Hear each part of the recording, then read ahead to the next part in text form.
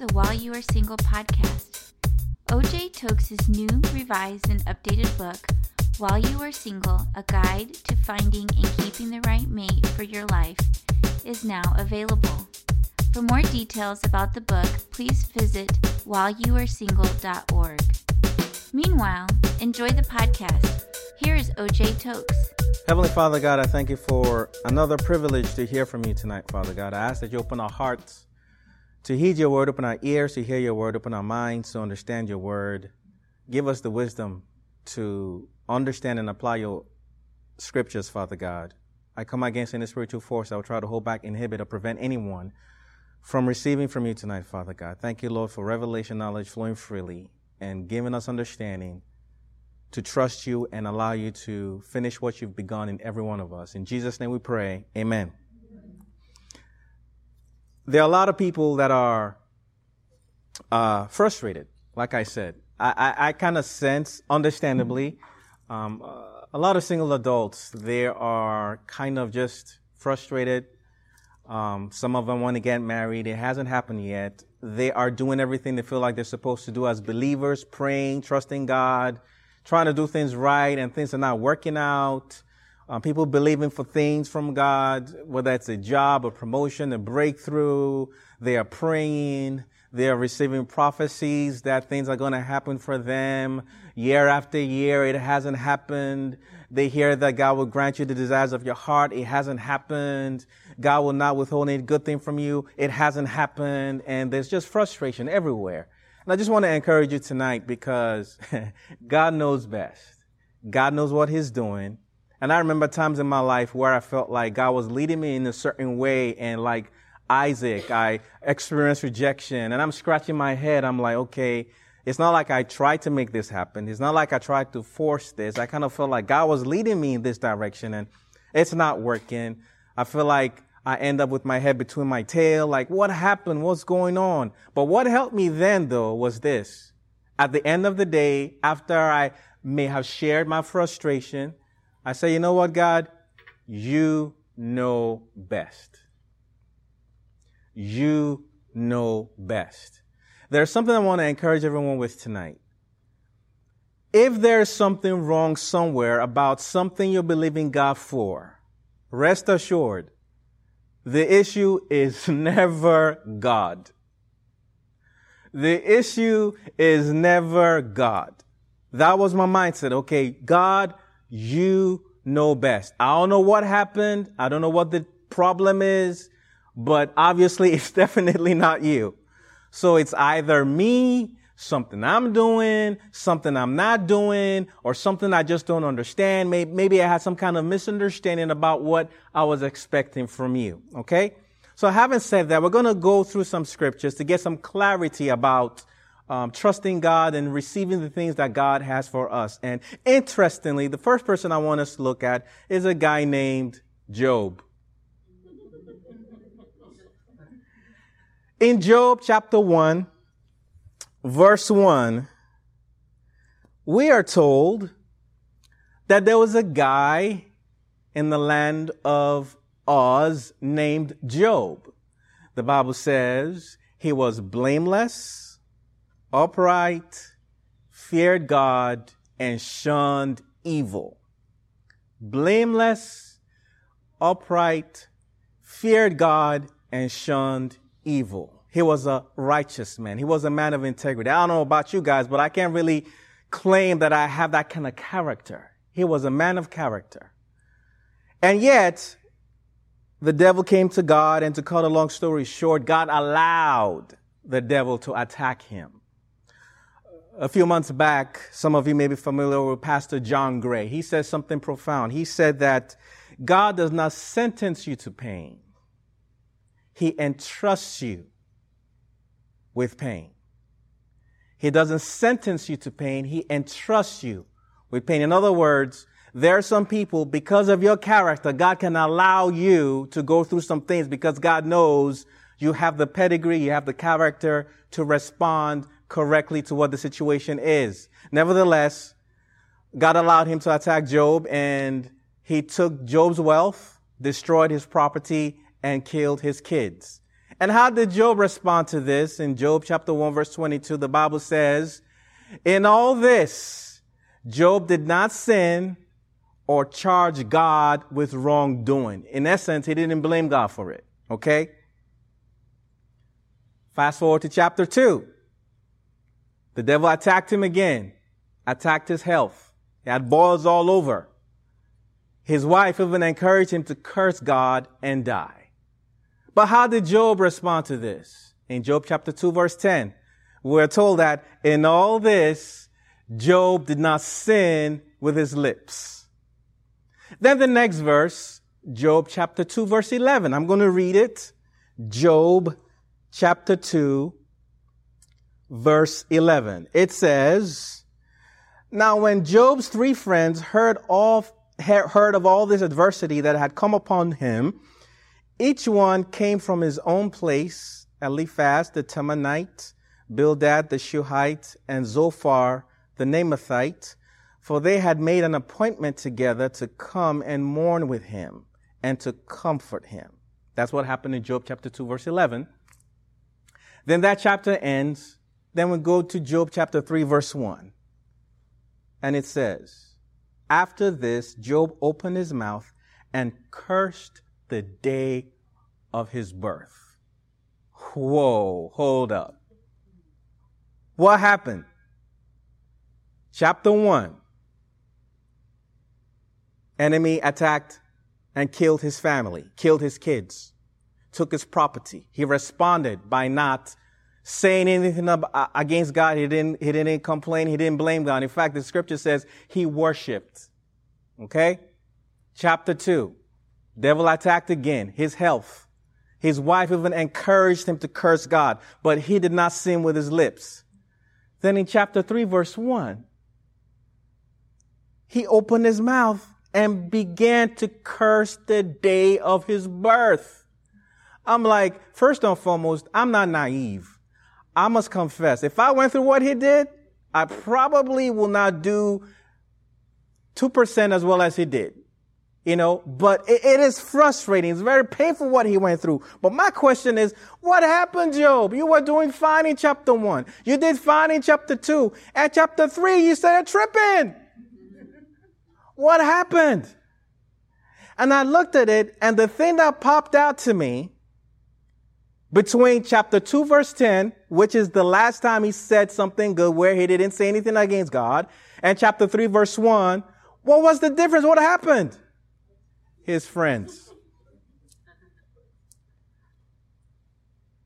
His friends. Some of us are where we are because of our friends.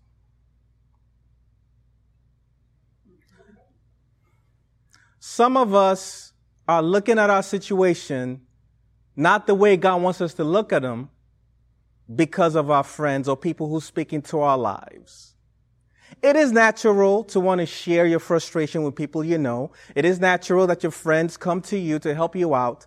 But sometimes the scripture said they came to comfort him, but they ended up condemning him. How many of you have ever been in a situation where you were going through something and some people came, their purpose or what they said they were going to do with you and for you was pray with you, comfort you, encourage you, but you felt worse after they came and they left? Sometimes it is the people around us that make a bad situation worse. It was the friends. And from Job chapter 3, verse 1, all the way to chapter 42, Job and his friends were going back and forth, back and forth, back and forth. Sounds like a song, isn't it? Back and forth. They were just arguing and bickering and this and that, just making a bad situation worse. Literally, it's actually more like all the way to chapter 32. So while all this is happening, a new person shows up on the scene. His name is Elihu. Elihu shows up in Job chapter 32, and let me read what the Bible says about Elihu. In Job 32, verses 1 to 3, Elihu shows up because Job and his friends were going back and forth, and the friends were like, you know what, we're done. The friends were basically telling Job, you are going through this because you did something wrong. Why don't you just repent? That's the essence of their argument with Job. And Job is like, I didn't do nothing wrong.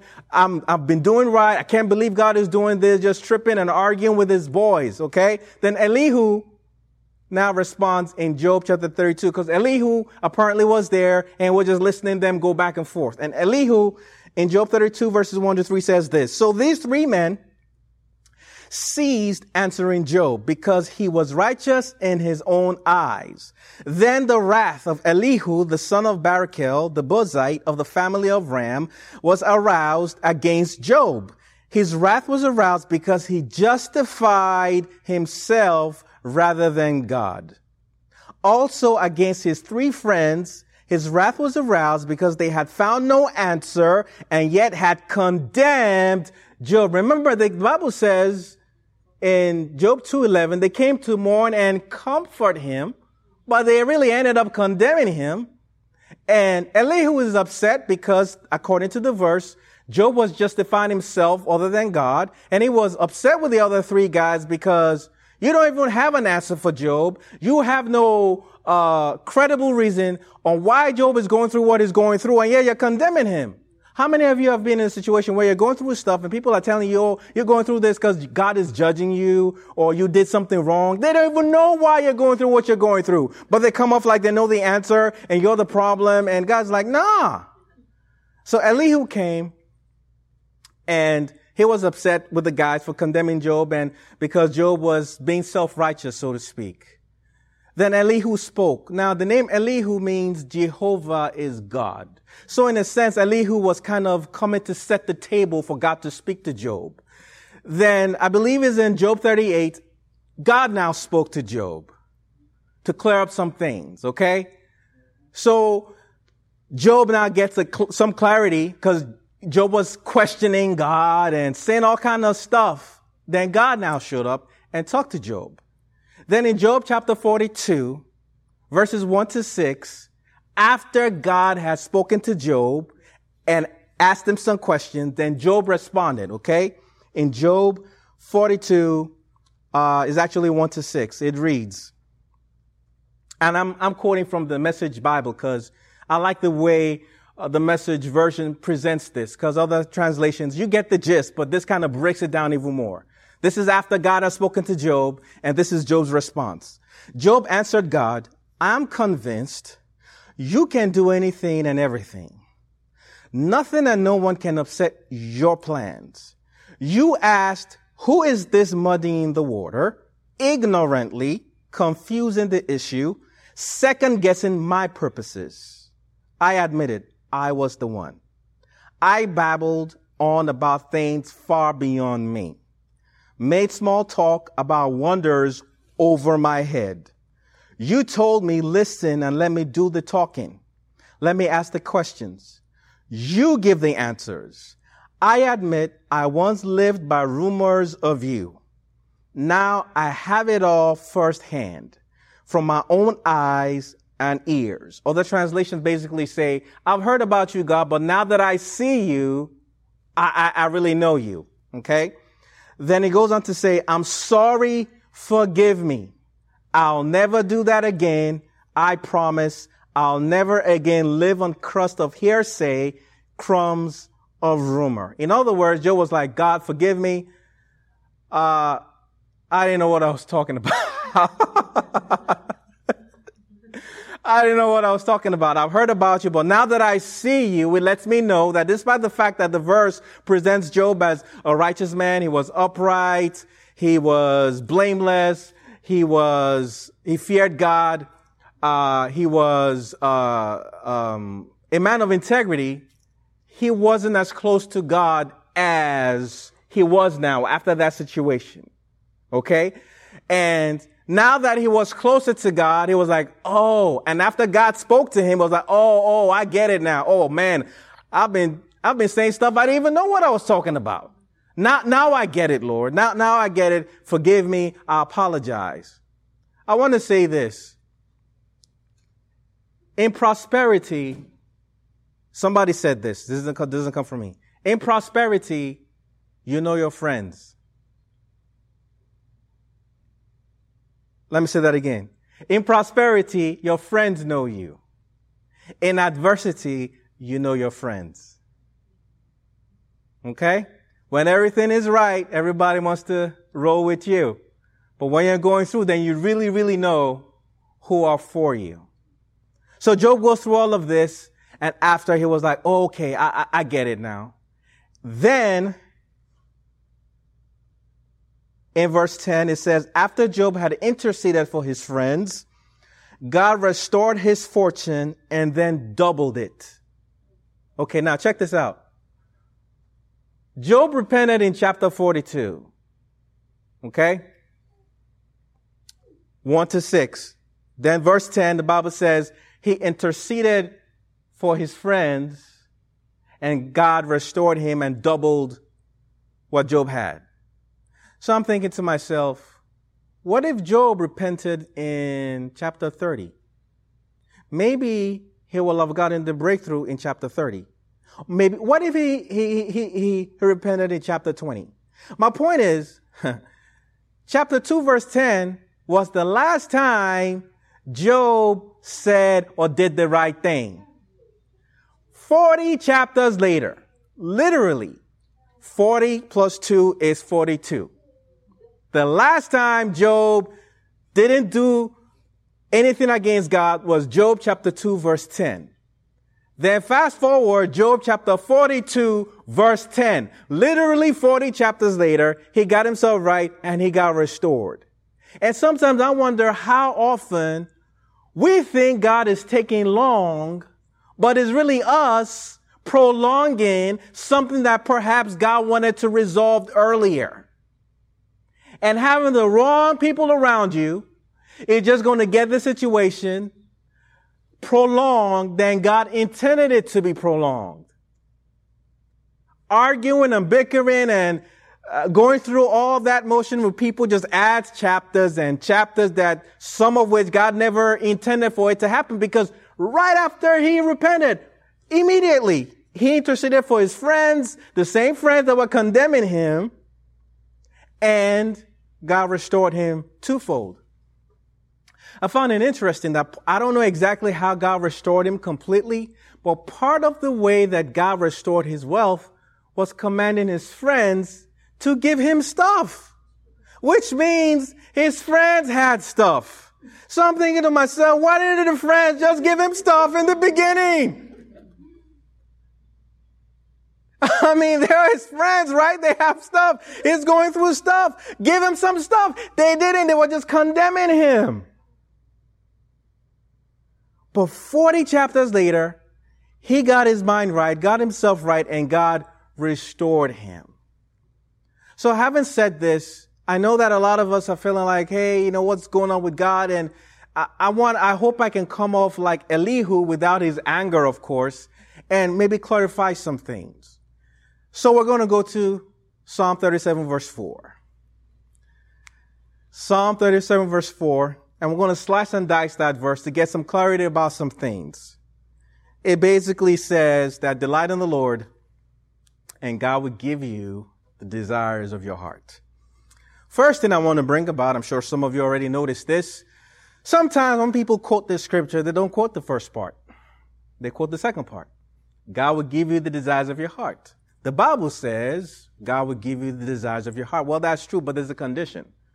The condition is delight in the Lord and he will give you the desires of your heart. So first of all, before you can go before God and say, God, why aren't you meeting my desires? The question is, are you delighting in the Lord? Because we are supposed to delight in the Lord and he will give us the desires of our hearts. Having said that, a lot of translations say delight in the Lord and he will give you the desires of your heart. But if you look at it from the King James version or New King James version or Amplified, I even looked it up in the Orthodox Jewish Bible version. It says, delight also in the Lord, and he will give you the desires of your heart. It doesn't say delight in the Lord. No, it says delight also in the Lord, and he will give you the desires of your heart. If my wife Dana asks me to go to the store, and she tells me, or I walk out of the house and I hear her say, also put gas in the car. And I come back with gas in the car. But she's upset with me. I'm like, why is she upset? Because she said, also put gas in the car, which means there was something else that I was supposed to do in addition to putting gas in the car. Well, it's the same thing.